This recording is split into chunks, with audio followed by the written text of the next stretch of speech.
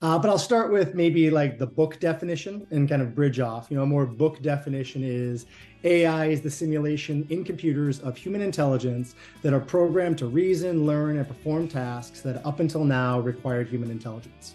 Now, that's a great book definition, but what does that actually mean in our lives? More simply put, it's a tool that's available to serve higher education and students. Our campuses have gotten so complex with multitudes of data, unintegrated systems, and increasingly higher stakes for recruitment, retention, student success, and so on. And quite frankly, our current systems can no longer do the job alone.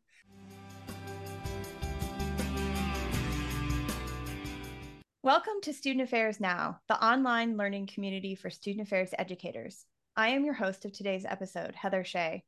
Today on the podcast, we're discussing an important intersection between technology and student affairs.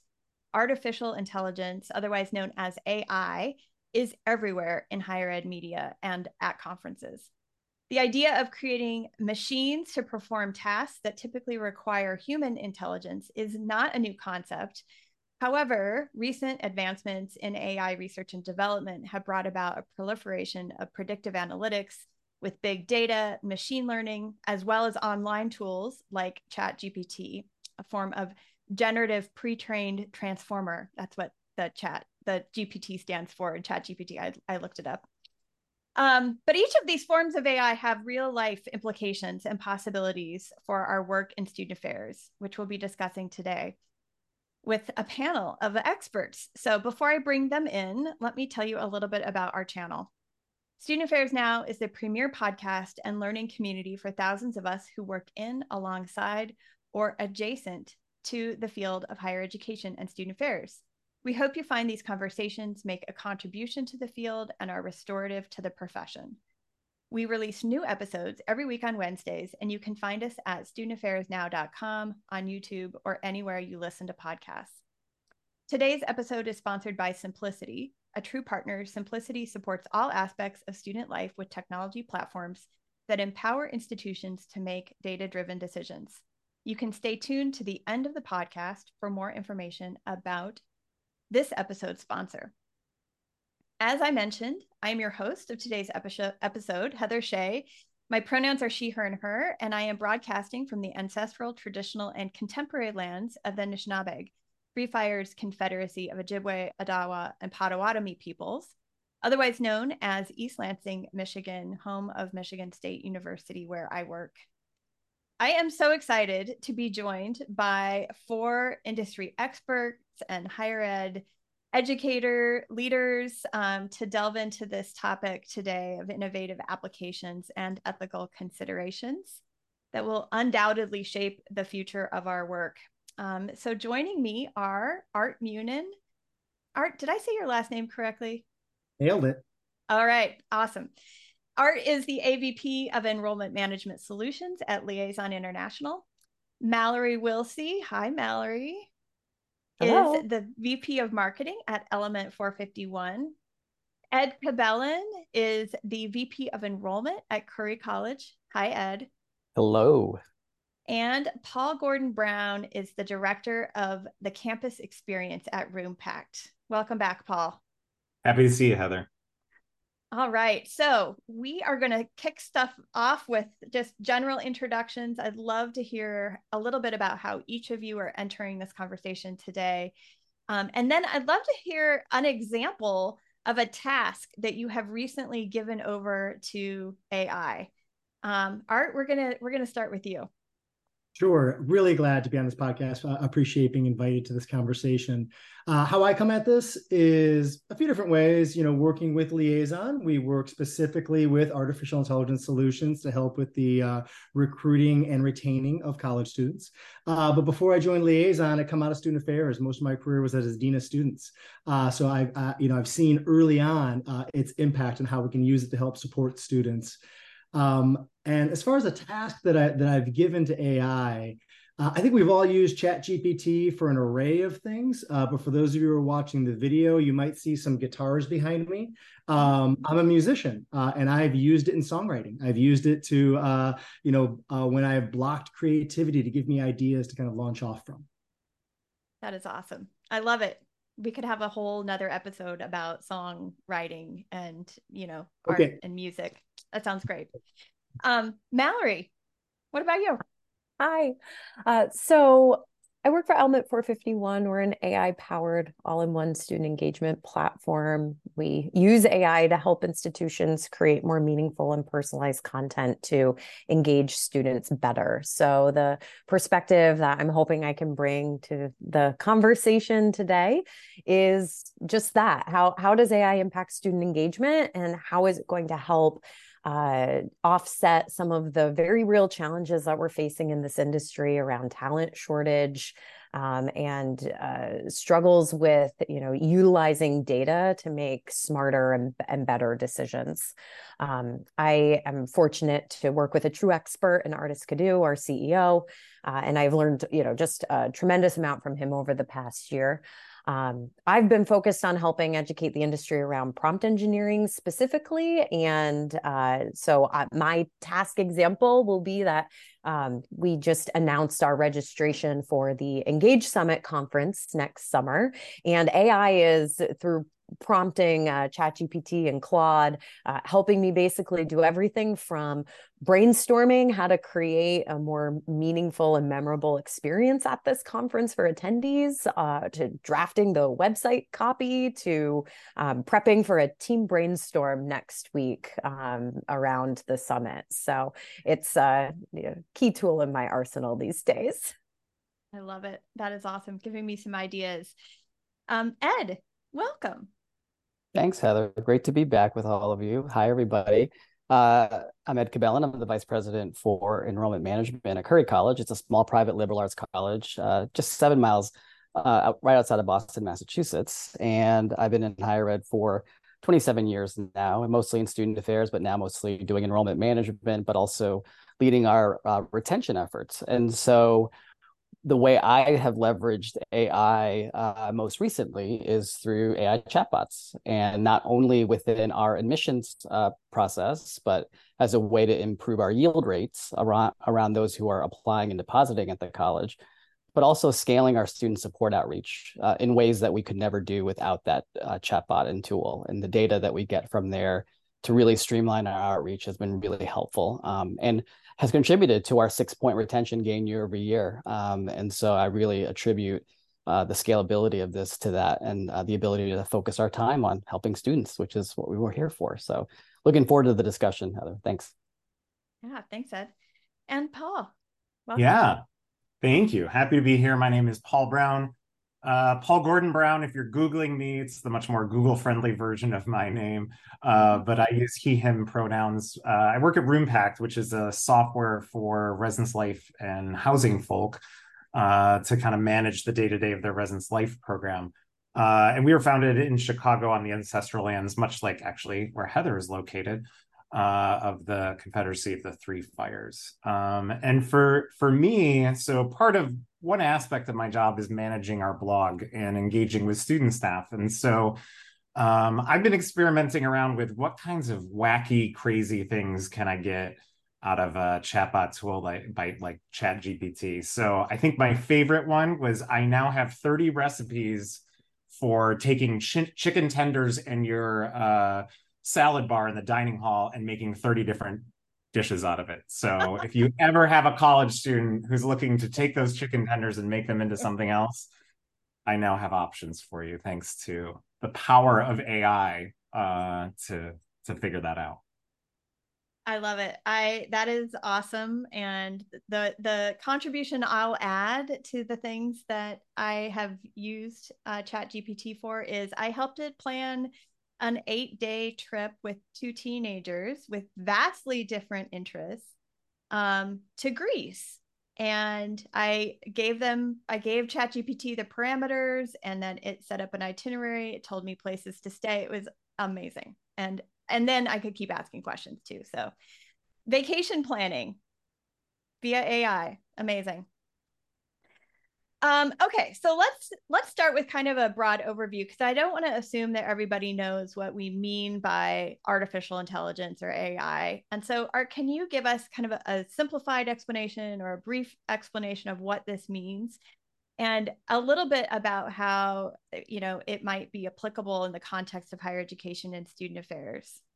Sure, absolutely. I think the best way to dive into this is to, a little bit about what it is and also what it isn't, because I think there's a lot of even just misinformation out there. But I'll start with maybe like the book definition and kind of bridge off. A more book definition is AI is the simulation in computers of human intelligence that are programmed to reason, learn, and perform tasks that up until now required human intelligence. Now, that's a great book definition, but what does that actually mean in our lives? More simply put, it's a tool that's available to serve higher education and students. Our campuses have gotten so complex with multitudes of data, unintegrated systems, and increasingly higher stakes for recruitment, retention, student success, and so on. And quite frankly, our current systems can no longer do the job alone. AI can draw together data into a unified data layer and identify patterns to either challenge our assumptions or bring forth new ideas. And I think that unified data layer is absolutely crucial because, I worked in higher ed for a long time. We have a lot of systems, and how many of them actually talk to each other? How many of them actually have a leader that can draw them together to make a cohesive story about who our prospective students are, or even, how we can best retain our students. So that's a little bit about what it is. It can serve in student affairs, it can serve in enrollment management, it can serve in a lot of different ways that I know other of the panelists will draw out. But I also want to talk a little bit about what it isn't. AI is not a replacement for the very highly talented faculty and staff on campus. That can't be replaced. But one of the ways that I love encapsulating artificial intelligence is the effective use of artificial intelligence can help a campus more effectively leverage its emotional intelligence. It can help a campus give the information to faculty and staff to better serve students. And that's what the point of all of this is. And that's why I think this conversation, this podcast is crucial. The last thing I'll say is this past summer, I had the opportunity to see a talk from Nancy Zimpher, who is the executive director of the National Association of System Heads. And everybody's worried about AI taking jobs or taking people's jobs away. And I think she encapsulated it well by saying, AI isn't going to take your job away, but someone who knows how to effectively use AI might. Is the next technology that is both transformative and disruptive in higher ed. And that's why I think these opportunities to converse about it is absolutely crucial. I love it. That's great. I love the disruptive component there. So Paul, I'm going to turn it to you now. So tell me a little bit about how an integration of AI might be impacting the quality of services provided to students, and if there are any ethical implications associated with this. Sure. Art kind of touched on this in what he said in terms of, especially working at a software company, we'll frequently get the request from a campus that we want to export the data that we collect in RoomPact out into this big bucket of data, right? That brings in all the data from across the institution. And we've had that request for years. And what we found is people will help them do that. And then they have absolutely no idea what to do once that data is in a big bucket, right? Like, okay, we've collected it. It's all in one place. It's ready. Now what? And every time we've done it, we do it, but we've never seen a campus then successfully take that, use that, do that. And I think that impetus is there for campuses to say, there's obviously some things that if we can start putting these variables together and see trends and see patterns and things like that, that it would be incredibly useful. But I don't think until we've really started talking about AI that there's been a solution to do that, right? We could write an incredibly complex algorithm.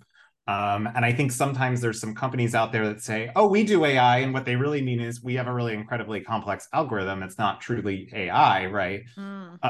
That just like we experience in terms of going on social media, it predicting what ads to show us, it doing all these kinds of things, which starts to get into that more AI realm. Those types of things could happen with the data that we have. We just haven't had the time or know what to do with that, or the technology hasn't caught pace to really do that. And we're just on the cusp of where we can start to see those things. And so I feel like that is where we're going to see those kinds of improvements, which of obviously retention, very easy. to talk about that. But also in terms of what services do we provide for students? Where are they learning? Where are they not learning? What kinds of, if we came out of COVID and we're able to kind of diagnose some of the issues that our students brought back to campus, meaning can they connect with others, things like that, we might be able to see that in the data. I think that's really where it kind of goes. I think the biggest ethical implication around that is, well, if we're sucking up all this data, who has access to it? What's being done with it? Who has agency over their own data? All those kinds of things that we already struggle with in terms of data privacy just by being on the internet also carry over into this realm. And that's what I often think of. There was someone on a campus that was using it to analyze data that they were collecting, and they were using ChatGPT. And he's like, I'm a little nervous because I anonymized the data, but I'm also still throwing this data into a product that is not mine. What does that mean? And I said, well, I can't answer that for you, but I'm sure your university legal department might want to chime in on that. But the lure is there, right? Like the potential is there. Ed, what do you think? What are some additional integrations or thoughts about ethical implications? Well, Paul said it really well, because I think those have been our standards when we look back on social media and how it entered how it entered higher ed, and the data that we were putting out there related to the things that students are saying to us. And we didn't own that data, because if we were conversing on a Facebook group, whose content is that really? And thinking about all that, I feel like we're coming back around to some of these historic pushbacks that we hear from our colleagues when new technology or emerging technology comes forward. We should have expected, and we are seeing that pushback happen. I think when you ask the question around quality of services, I haven't seen it yet. I haven't seen the impact yet. And I think because people are still coming out of the pandemic exhausted. They're excited about it. I see a lot of the excitement, but there's no energy to run toward this as an opportunity, because people are still exhausted. They're exhausted from doing 3 or 4 jobs on their campus. They're exhausted from the types of students that are coming, and not that we don't love them, but they're a different student that requires a different level of attention and care that takes time. And so, I think when we look at the quality of the services that we could provide, some examples I would contribute to the discussion that I know we've used to think about how to leverage the generative use of AI is, taking qualitative data from surveys that we know that can be randomized and anonymized, and looking for themes in just the qualitative stuff, the things that people are saying on their way out from withdrawal data, things that maybe the Nessie and Bessie are giving to us, extracting some of the conversational pieces and that. We've looked at ways to gamify existing programs and procedures. So if you're trying to get students to do things, ChatGPT is awesome at creating games and incentivizing students to do the things you're asking them to do when they don't want to do it. Something we learned on our campus that might be happening on your campus is students don't want to come to a timed program. If I have a trivia night from 6 to 8 in the pub, they'll show up whenever we put a time, they don't want to come. And we actually got those ideas and learned those behaviors from students, and then asked ChatGPT how to help gamify them coming earlier so they could really maximize the time being there. And I think from a design thinking perspective, putting in policies, procedures, and saying, what do you think about this, ChatGPT? Is there a better way to do this? Because that's also helped us think through our processes and procedures. And the last example I'll give you around quality of services to improve is utilizing ChatGPT's, the new system where you can upload documents, ChatGPT 4, and now you can create your own GPT, which is pretty cool, is creating a GPT that allows you to analyze language used in your communications that removes deficit thinking and creates positive thinking. Because I know a lot of people are trying to move away from deficit model communication. ChatGPT is awesome and give you some ideas on that. So while I haven't seen the changes yet from what AI could do, I think there's pockets of us who are trying to figure things out while also addressing the many other challenges that we're facing in higher ed. Heather, can I jump in for a moment? Yeah, of course. Something, where Ed kind of started around this observation that people are still exhausted coming off of the pandemic, I think is such a reality. And we can't overstate that enough. Like, there is such a challenge right now with talent shortage in this industry. People have been wearing 3, 4, or 5 different hats for years at this point. Just the combo of retaining the really great staff, but also as soon as that person leaves, the information goes out the door with them, and then recruiting for those roles is harder than ever. And there's been reports this year from like the Chronicle and Huron saying that 8 in 10 higher ed leaders are having a harder time filling roles than ever before. So this is a really, really significant challenge in the industry. But as Ed was talking about how that leads one to feel like they might not have the time to invest in learning about all of these new tools. I don't know if everyone's seen this cartoon, but it's of the like guy pulling the cart with the square wheels and the person standing behind holding the round wheel and saying, hey, can I help you improve? And the response is, no, thanks, we're too busy, don't have the time. Right. And I actually think like that is what AI is right now. It is the round wheel that we have all been like pulling the square wheeled cart now for years. And I think that's why I am so excited about AI, because I feel like it is absolutely transformational.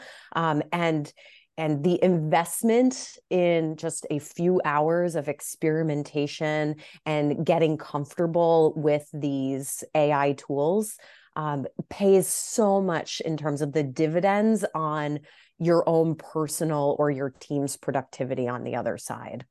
Yeah. Yeah, Mallory, let's stay with you for a moment, because we're talking about the benefits for staff for sure, and the ways that this can make our lives easier.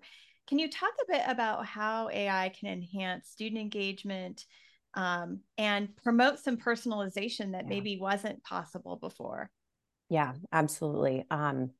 So I feel like whether you're 16 years old or 66 years old, the expectation has really changed as a student or a learner in terms of just the speed of information and the availability and accuracy of it. And so students are expecting now, not later, when they have needs or questions. And especially your very traditional age students, like they grew up navigating through voice with AI, with Alexa and Siri. So they're very comfortable with these types of tools.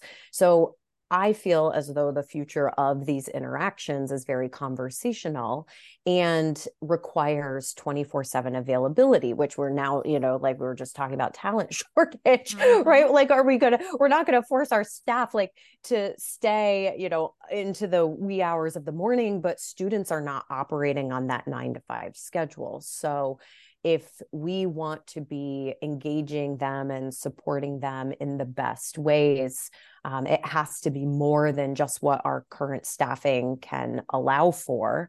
And that's where I feel like two really great use cases of AI, the automation of critical information and then using a conversational AI-powered chatbot, are where we can have the fastest impact on the student experience. One example might be, say, you're dealing with a current student who has food insecurity and needs help. Well, when they need help, they need help. And that might be at 3 p.m. on a Saturday or at 3 a.m. on a Tuesday morning. And so they obviously might not be able to walk into the office to get that assistance. And so maybe that student then goes to the website, but it is a human-powered live chat and they get met with an email form, right? That's not solving the challenge in the moment when they need it. So, the future is kind of now, thanks to AI. And that's where a more AI-driven interaction can help fill that gap. And if you think about AI chatbots of old versus the ones of 2023 post OpenAI, those smarter AI chatbots are learning and conversing, and every interaction they get more context and they can respond more effectively. It is less about having these pre-programmed Q&A answers and more about the chatbot just having high competency and high warmth. And so it can just find the right answer based off of the knowledge that you have given it, and it can communicate in the moment in 100+ languages, right? Like it can do just so much. And when we think about those possibilities and how you can amplify that across 2,000 students or 10,000 students or 50,000 students, AI is not going to take the jobs away, but it's going to allow the staff members to work with the students one-to-one who need that escalation versus, we have a customer who has a 79% resolution rate right now, just within their first 3 months of using a chatbot. Like, that has taken so much pressure off of that team to then actually be able to go focus on the interactions that matter most. Yeah. Paul, what would you add? Yeah. It had me thinking, one, if AI can fix chatbots, I'm all for it, because anytime I encounter a chatbot, I'm immediately like, ugh, why? Same. This is such a waste of my time. Now I have to, anyways. Representative. Oh my God. Give Yeah, me it's a person. exactly like that. It's exactly like that. But one of the things I often talk about, so I'll consult on curricular approaches and residential curriculum, which is a different kind of paradigmatic way of thinking about engaging with students. And one of the things I talk about with that, which I think is also germane here, is, if you think back to, I would venture to guess, all of us when we were on a college campus, how did we find out about things? Posters, bulletin boards, right? We probably had telephones, wired telephones in our rooms. And the competition for student time is just completely different now than it was when we were in college. Like, it's not even the same. Like, students today, when I was in college, you wanted to watch a movie, well, the Res Life channel, where someone's putting in a VHS tape that then plays on loop for like a week, and then they swap out the 4 movies, right? They can watch any movie ever made at any time they want on any device they want. Completely differently changes the equation. And all of our higher ed paradigms have always been built in this kind of analog mode of, like, you have to physically go to a lecture hall where someone will speak at you and it's not interactive. And the types of educational experiences our students are expecting are the ones that they already see in their phones and in their use of technology. It's customized, it's personalized. Like, why do I have to go through all of this when, it can be surfaced exactly when I need it? And I think that's really the promise of AI, is it can finally close that gap if we're able to embrace it in such a way that personalized student learning is going to be much more successful for our students today, who probably will hold multiple jobs and change industries. Whereas, my father's generation, he worked at Eastman Kodak Company for 50 years. That model worked great for someone that's going to stay at a company and work at it for 50 years. Obviously, we all know what happened to Eastman Kodak Company. That's not the type of jobs that our students are going to have. And so the learning, the educational process, the engagement has to mirror what they're going to go into. And that's exactly where this kind of personalization and the things that AI can do so well is, I think, what's so important here. So I want to shift us, unless somebody else has something else they want to add here. And I want to talk about different stakeholders, because I do think that this is perceived differently by educators, administrators, students. And as I also think about like how each of them consider the way AI is going to shape the future of higher education, what are some of the like key considerations for each of these groups in creating collaborative and inclusive approaches within our spaces? Mallory, do you want to start us off with thinking a little bit about this along the lines of administrators, and we can just go from there? Yeah, absolutely. This is where I've definitely spent a lot of my time this past year thinking, and I just believe AI is a game changer. So, anybody who's looking to streamline their administrative tasks and have an impact to their team productivity, as well as use, data analytics differently and be able to actually query the data like a human and find insights. I think that there's a ton of opportunity to deploy a variety of solutions, whether it's third-party tools like a ChatGPT or a Claude, all the way to eventually the future is that AI is just going to be baked into all of the tools that we're already using. So what we can do right now as admin is get really good at and comfortable with prompting these tools, because that's definitely a skill set that we're only limited here by our creativity. So many cool ideas, like, for music, all the way to website copy and kind of everything in between, right? Like, if you can think of it, AI can probably support you in doing it. So when it comes to removing that blank page syndrome, right? Like, that is a problem that never has to exist for our teams ever again. We've talked a lot about the talent challenges, but streamlining hiring is a huge use case, from writing job descriptions to interview questions to even rejection emails that kind of take into account all the notes that you might have about that person. It can be a huge time saver there. When you have to deliver maybe executive level reports to the cabinet, or summarize information from a recent speech that the president has given, but deploy that to different segments of the student body, AI can help you kind of recraft content and adjust the tone so that it is going to resonate with whomever it is you're communicating with. So I think if anybody walks away from listening to this podcast, I hope one of the takeaways here is investing in the experimentation is well worth the time. And whether you're preparing for a meeting or managing a schedule or just using it to act as your brainstorming partner, like, there's no right or wrong. And ChatGPT is not going to judge you, right? It's judgment-free zone. You can make mistakes and then say try again, or delete it all and try again. How do we know it's not silently judging us? It does respond to positive impact. I say, oh, thank you, that was really good. Oh, I'm so glad that you enjoyed what I just wrote. Oh, yeah. Unfortunately, we can't read tone in text, right?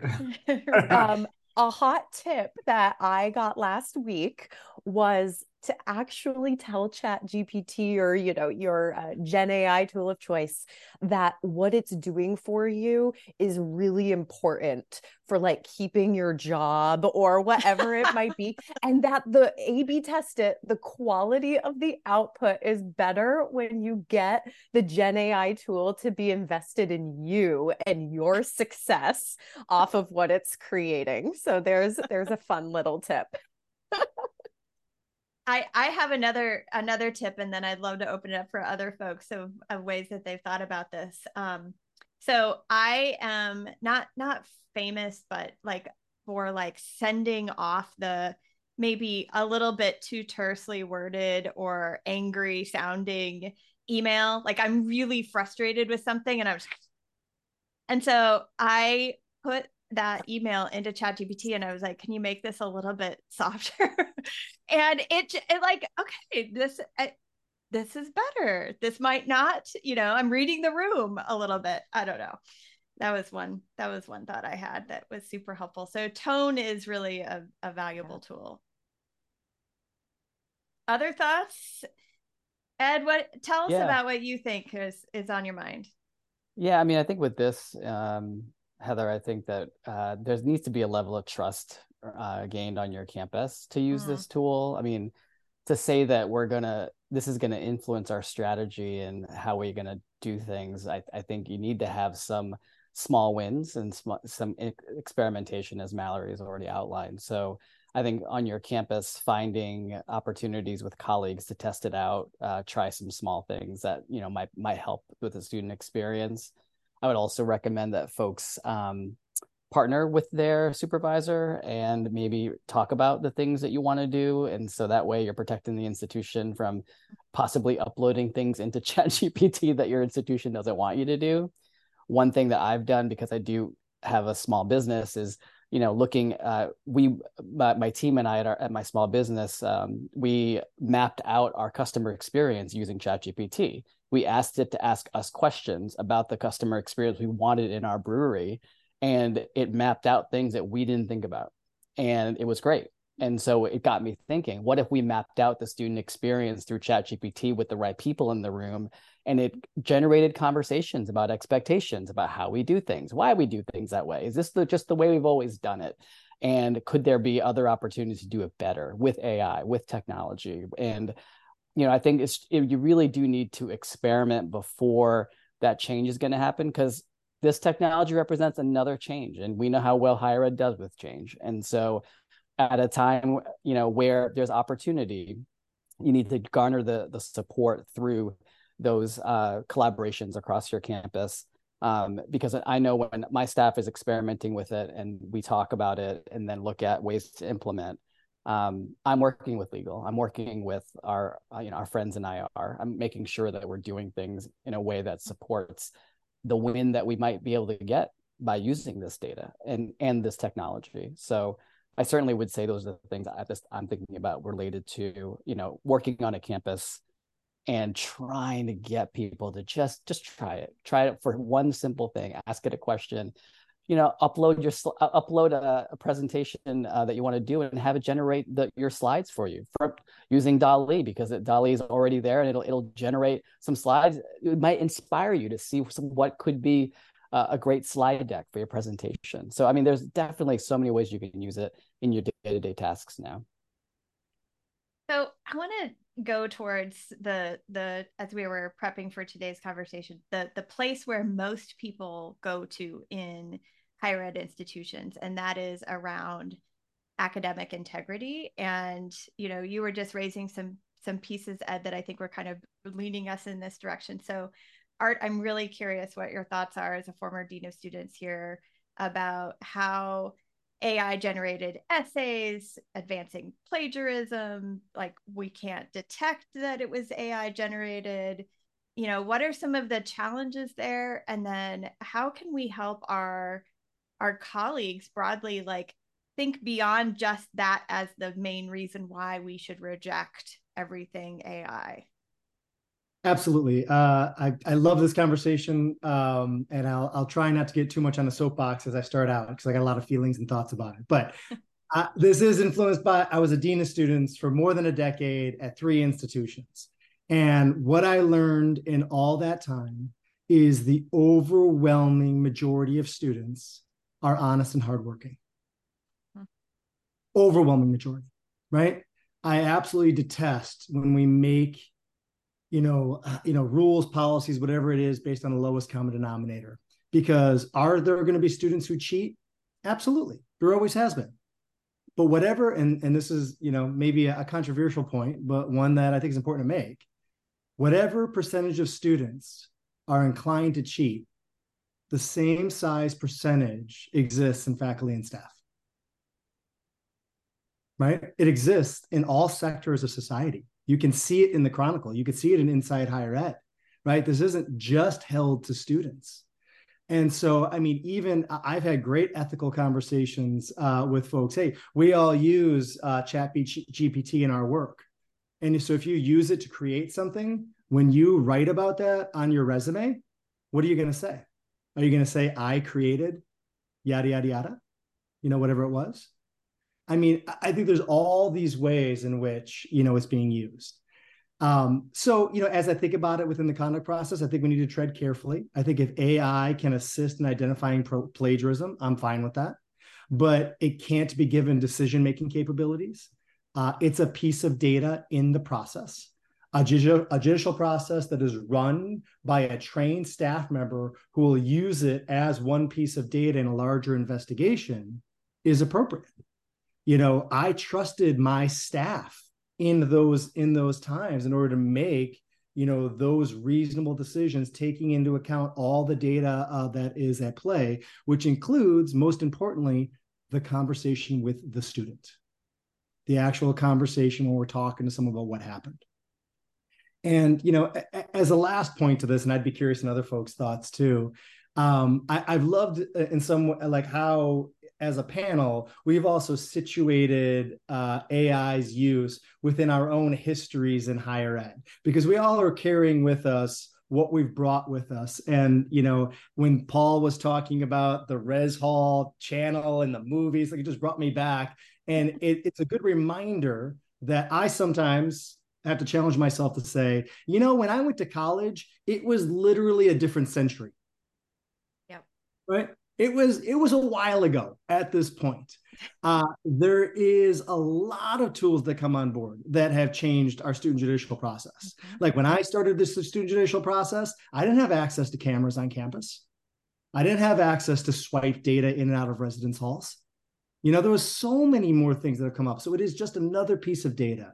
So I really try and get people to tap the brakes on, the overwhelming worry of what AI is going to happen, is going to occur, within plagiarism cases. I'm sure it will occur. I have, trust in, reasoned and trained staff members in order to effectively manage that as hopefully a developmental and learning moment for students. Thanks, Art. What do the rest of you think about this in particular?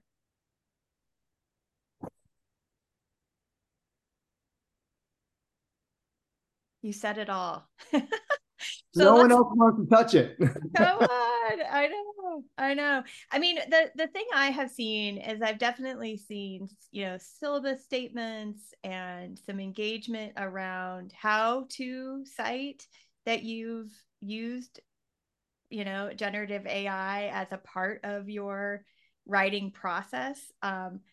My thought as a faculty member is if a student was like, I wrote this paper using ChatGPT, I'd be like, yeah, am I grading you then? Or am I grading ChatGPT? So I might have some concerns with that, but I don't know that it is the sky is falling kind of thing that everybody says it is.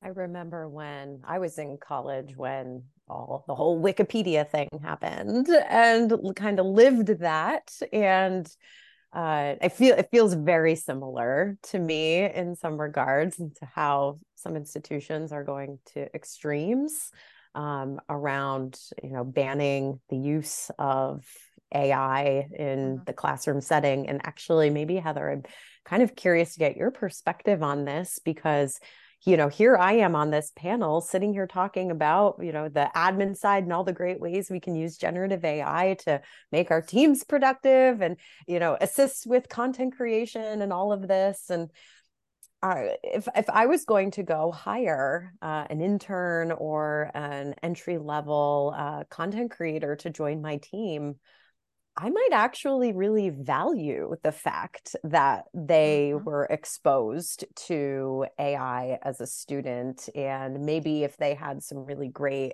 stories to share in the interview process about how, their 40-page paper, got the draft outline through ChatGPT or this or that, like, I might actually be looking for that. And so I am curious how, as a faculty member, you react to that. Mm-hmm. Yeah, I mean, this is the big reveal that I was going to save to the end, but I generated all the questions for today's podcast on ChatGPT.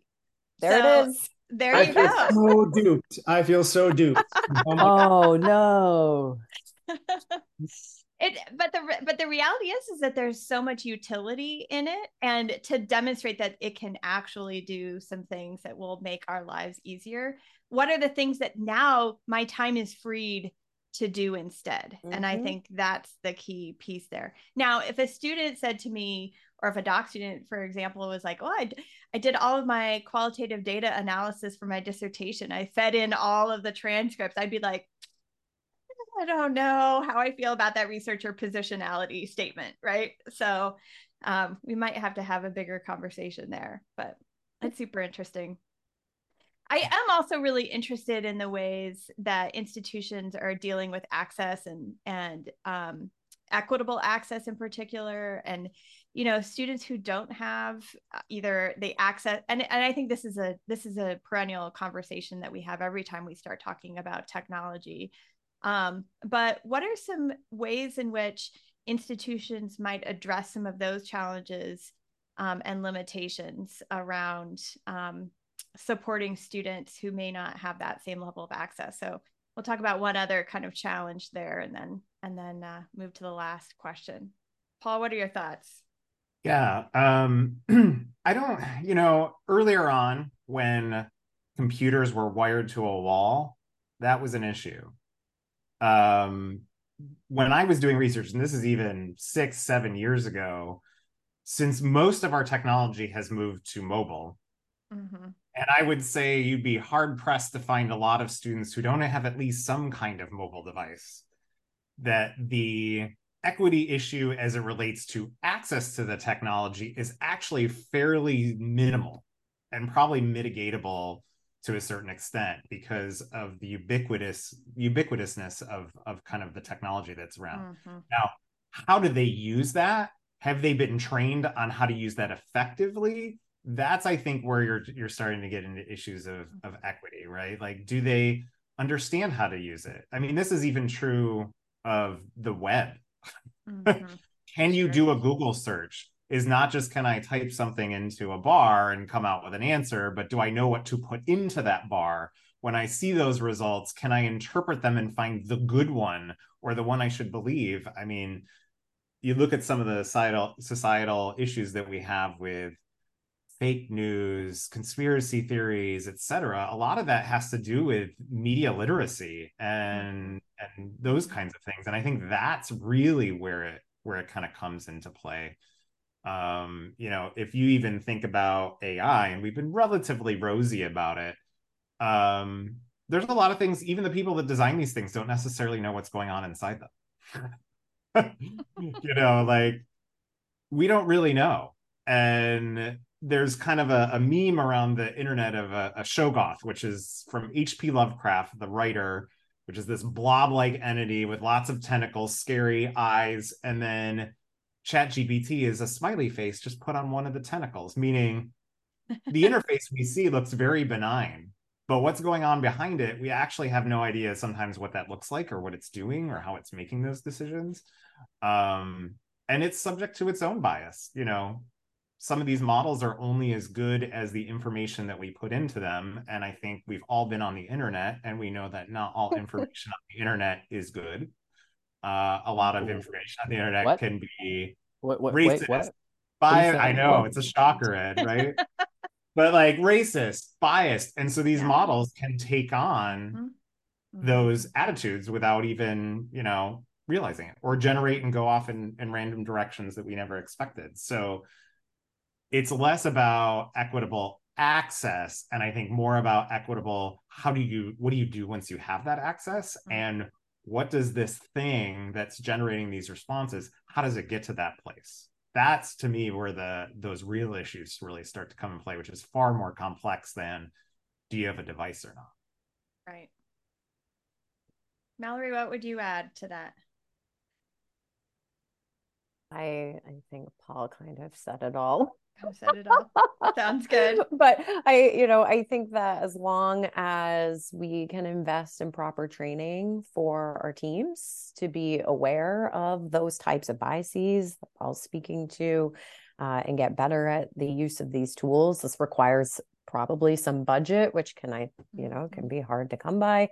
But I think training is absolutely essential. And it's going to be on leadership within colleges and universities to make sure that exists.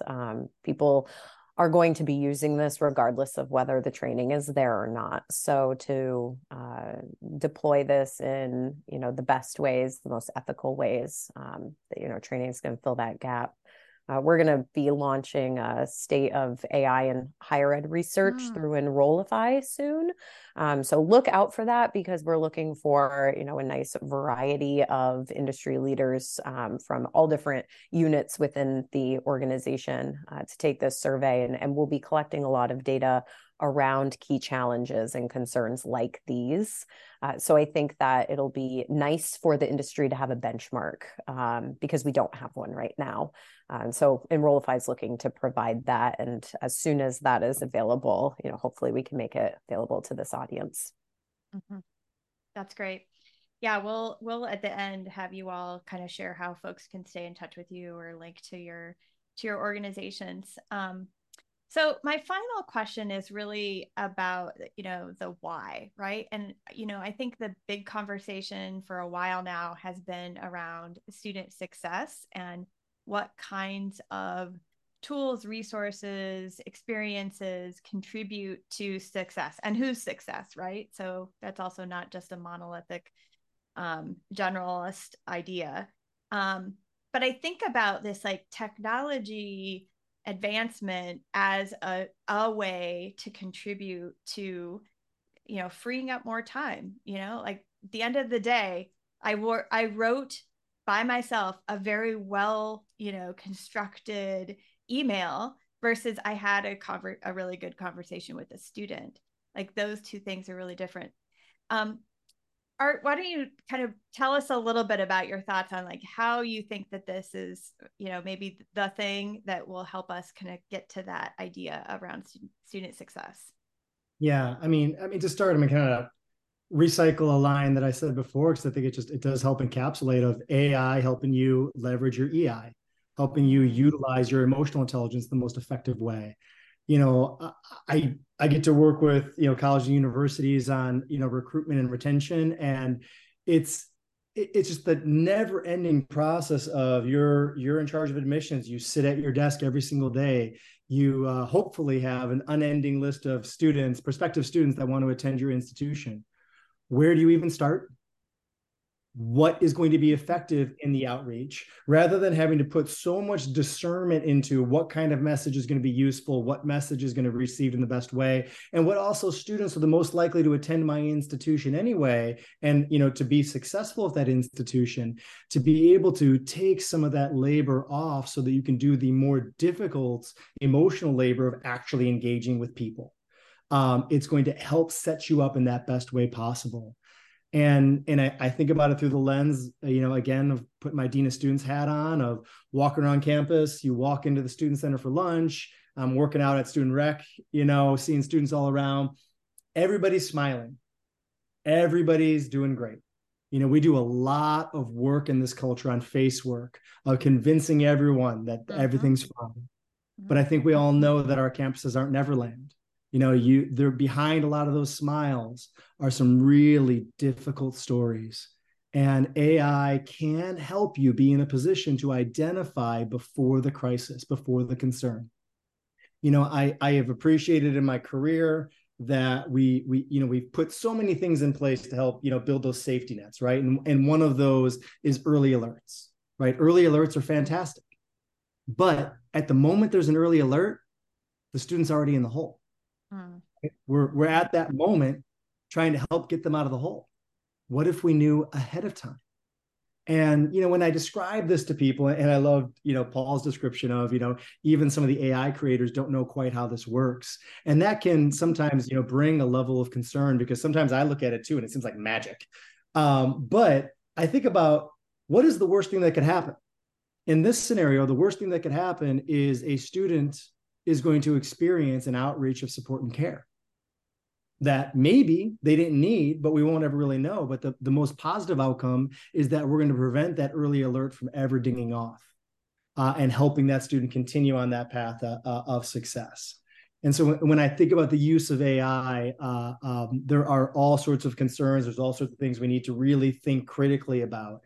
But that ability to get staff in the right place at the right time with the right message, I think is invaluable. Thank you so much. Well, it's the end of our time together. I've already done the big reveal. that this episode is thanks to ChatGPT. I would love to hear your final thoughts, though. We always ask the same question. If you could take a minute to summarize what you're pondering, questioning, excited about, or troubling now, as this is Student Affairs Now. And then if you would like to share how people can connect with you or follow up with you, that would be great as well. And Paul, I'm going to start with you. Sure. So Ed Cabellon and myself started talking about social media at a very early stage in its development. Actually, you as well, Heather. You're kind of in this mix too. And the Digital Task Force. That's correct. I keep getting those things back in my 2011, I think. I don't know. No. Yeah, go ahead. And I reflect back on where I was. I won't speak for you all, but I reflect back where I was. I think I was a little more wide-eyed when it came to what social media can do and what it could be and things you should do. And if I look at that through my 2023 lens, I'd be like, ooh, I wouldn't have said exactly that or suggested those things. And so when I look at these kinds of AI tools, I think I walk in with a much higher degree of healthy skepticism about certain aspects of it.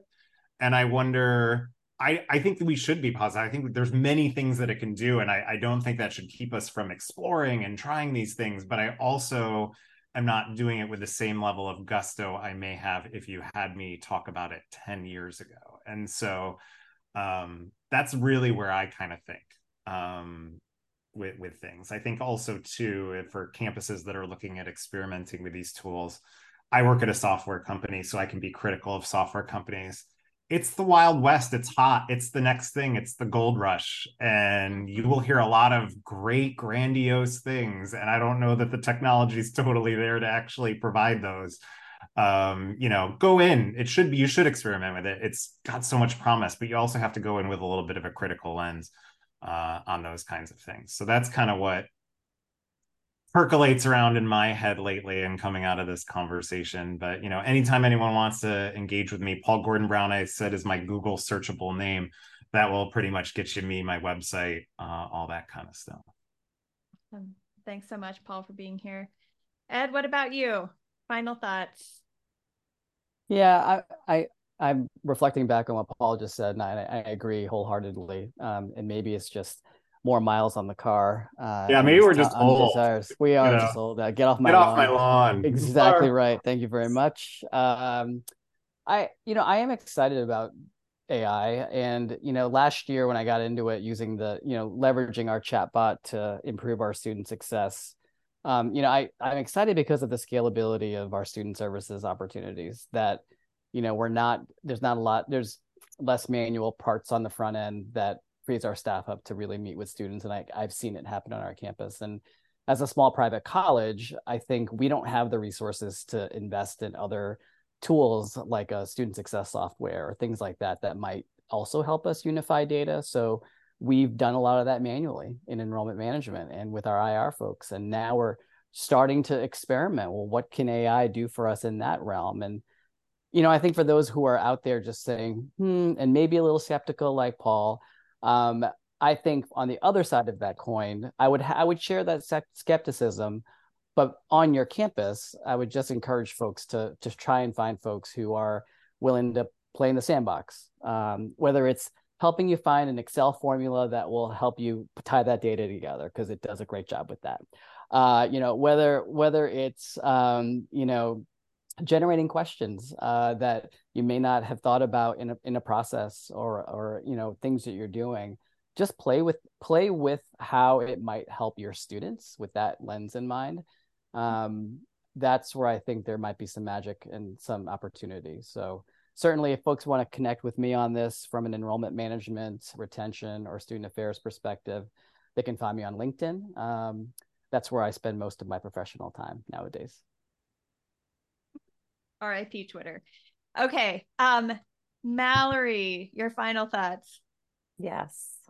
This has been a terrific conversation. I really appreciate the opportunity to be part of it. when I think about what's literally on my mind today, there is so much drama happening with OpenAI. Mm-hmm. And as of this recording, we really don't know the future of the CEO, Sam Altman. And, he was ousted, but now he's back. But now Microsoft is having him lead an AI research team, but there could be a different outcome. And will we wake up tomorrow morning and will OpenAI have any board members, employees, or leadership left? It's just really like we don't know. I also happen to have been in the Bay Area now for the past week. So it is literally all anyone is talking about out here. And it is just a reminder, and you said RIP Twitter, right? It is a reminder that we don't control these tools or these companies or the future of them. And so I have more so than ever before these past 5 days been approaching AI with a little more skepticism and just open eyes. And, I'm sure that we can all benefit from just, asking a few more questions, right? But by the time this episode drops, it could all be cleared up. Who knows? Like, and that's it. That's where my mind's at. Like, who knows? The difference between a year ago today to now, the difference from now to a year ahead, this is moving so quickly. And, higher ed can't treat AI like it did the internet. Like, we have to be on top of this and not move at a slow pace. You can find me on LinkedIn as well, because RIP Twitter, I really don't do a whole lot over there anymore, but Mallory Willsea, 2 L's in the first and last name. And I'd love to connect and keep the convo going. Thanks, Mallory. All right, Art, your final thoughts. I'm going to bridge off the Wild West. It is absolutely the Wild West out there. And so it just leaves me constantly thinking about how we all, myself included, like get educated and developed. Because this isn't something that we have encountered before. And there are lots of folks out there selling all sorts of fairy tales. And everything's called AI now. Some of it's an algorithm. Some of it's a glorified algebra equation. There's lots of things out there. And so for me, like, I've been taking LinkedIn learning classes. I'm, trying to read, I'm trying to engage, I'm trying to learn, because I want to be able to talk about this in an articulate way that can truly say what the positives are and what the also drawbacks and things you need to take account of are.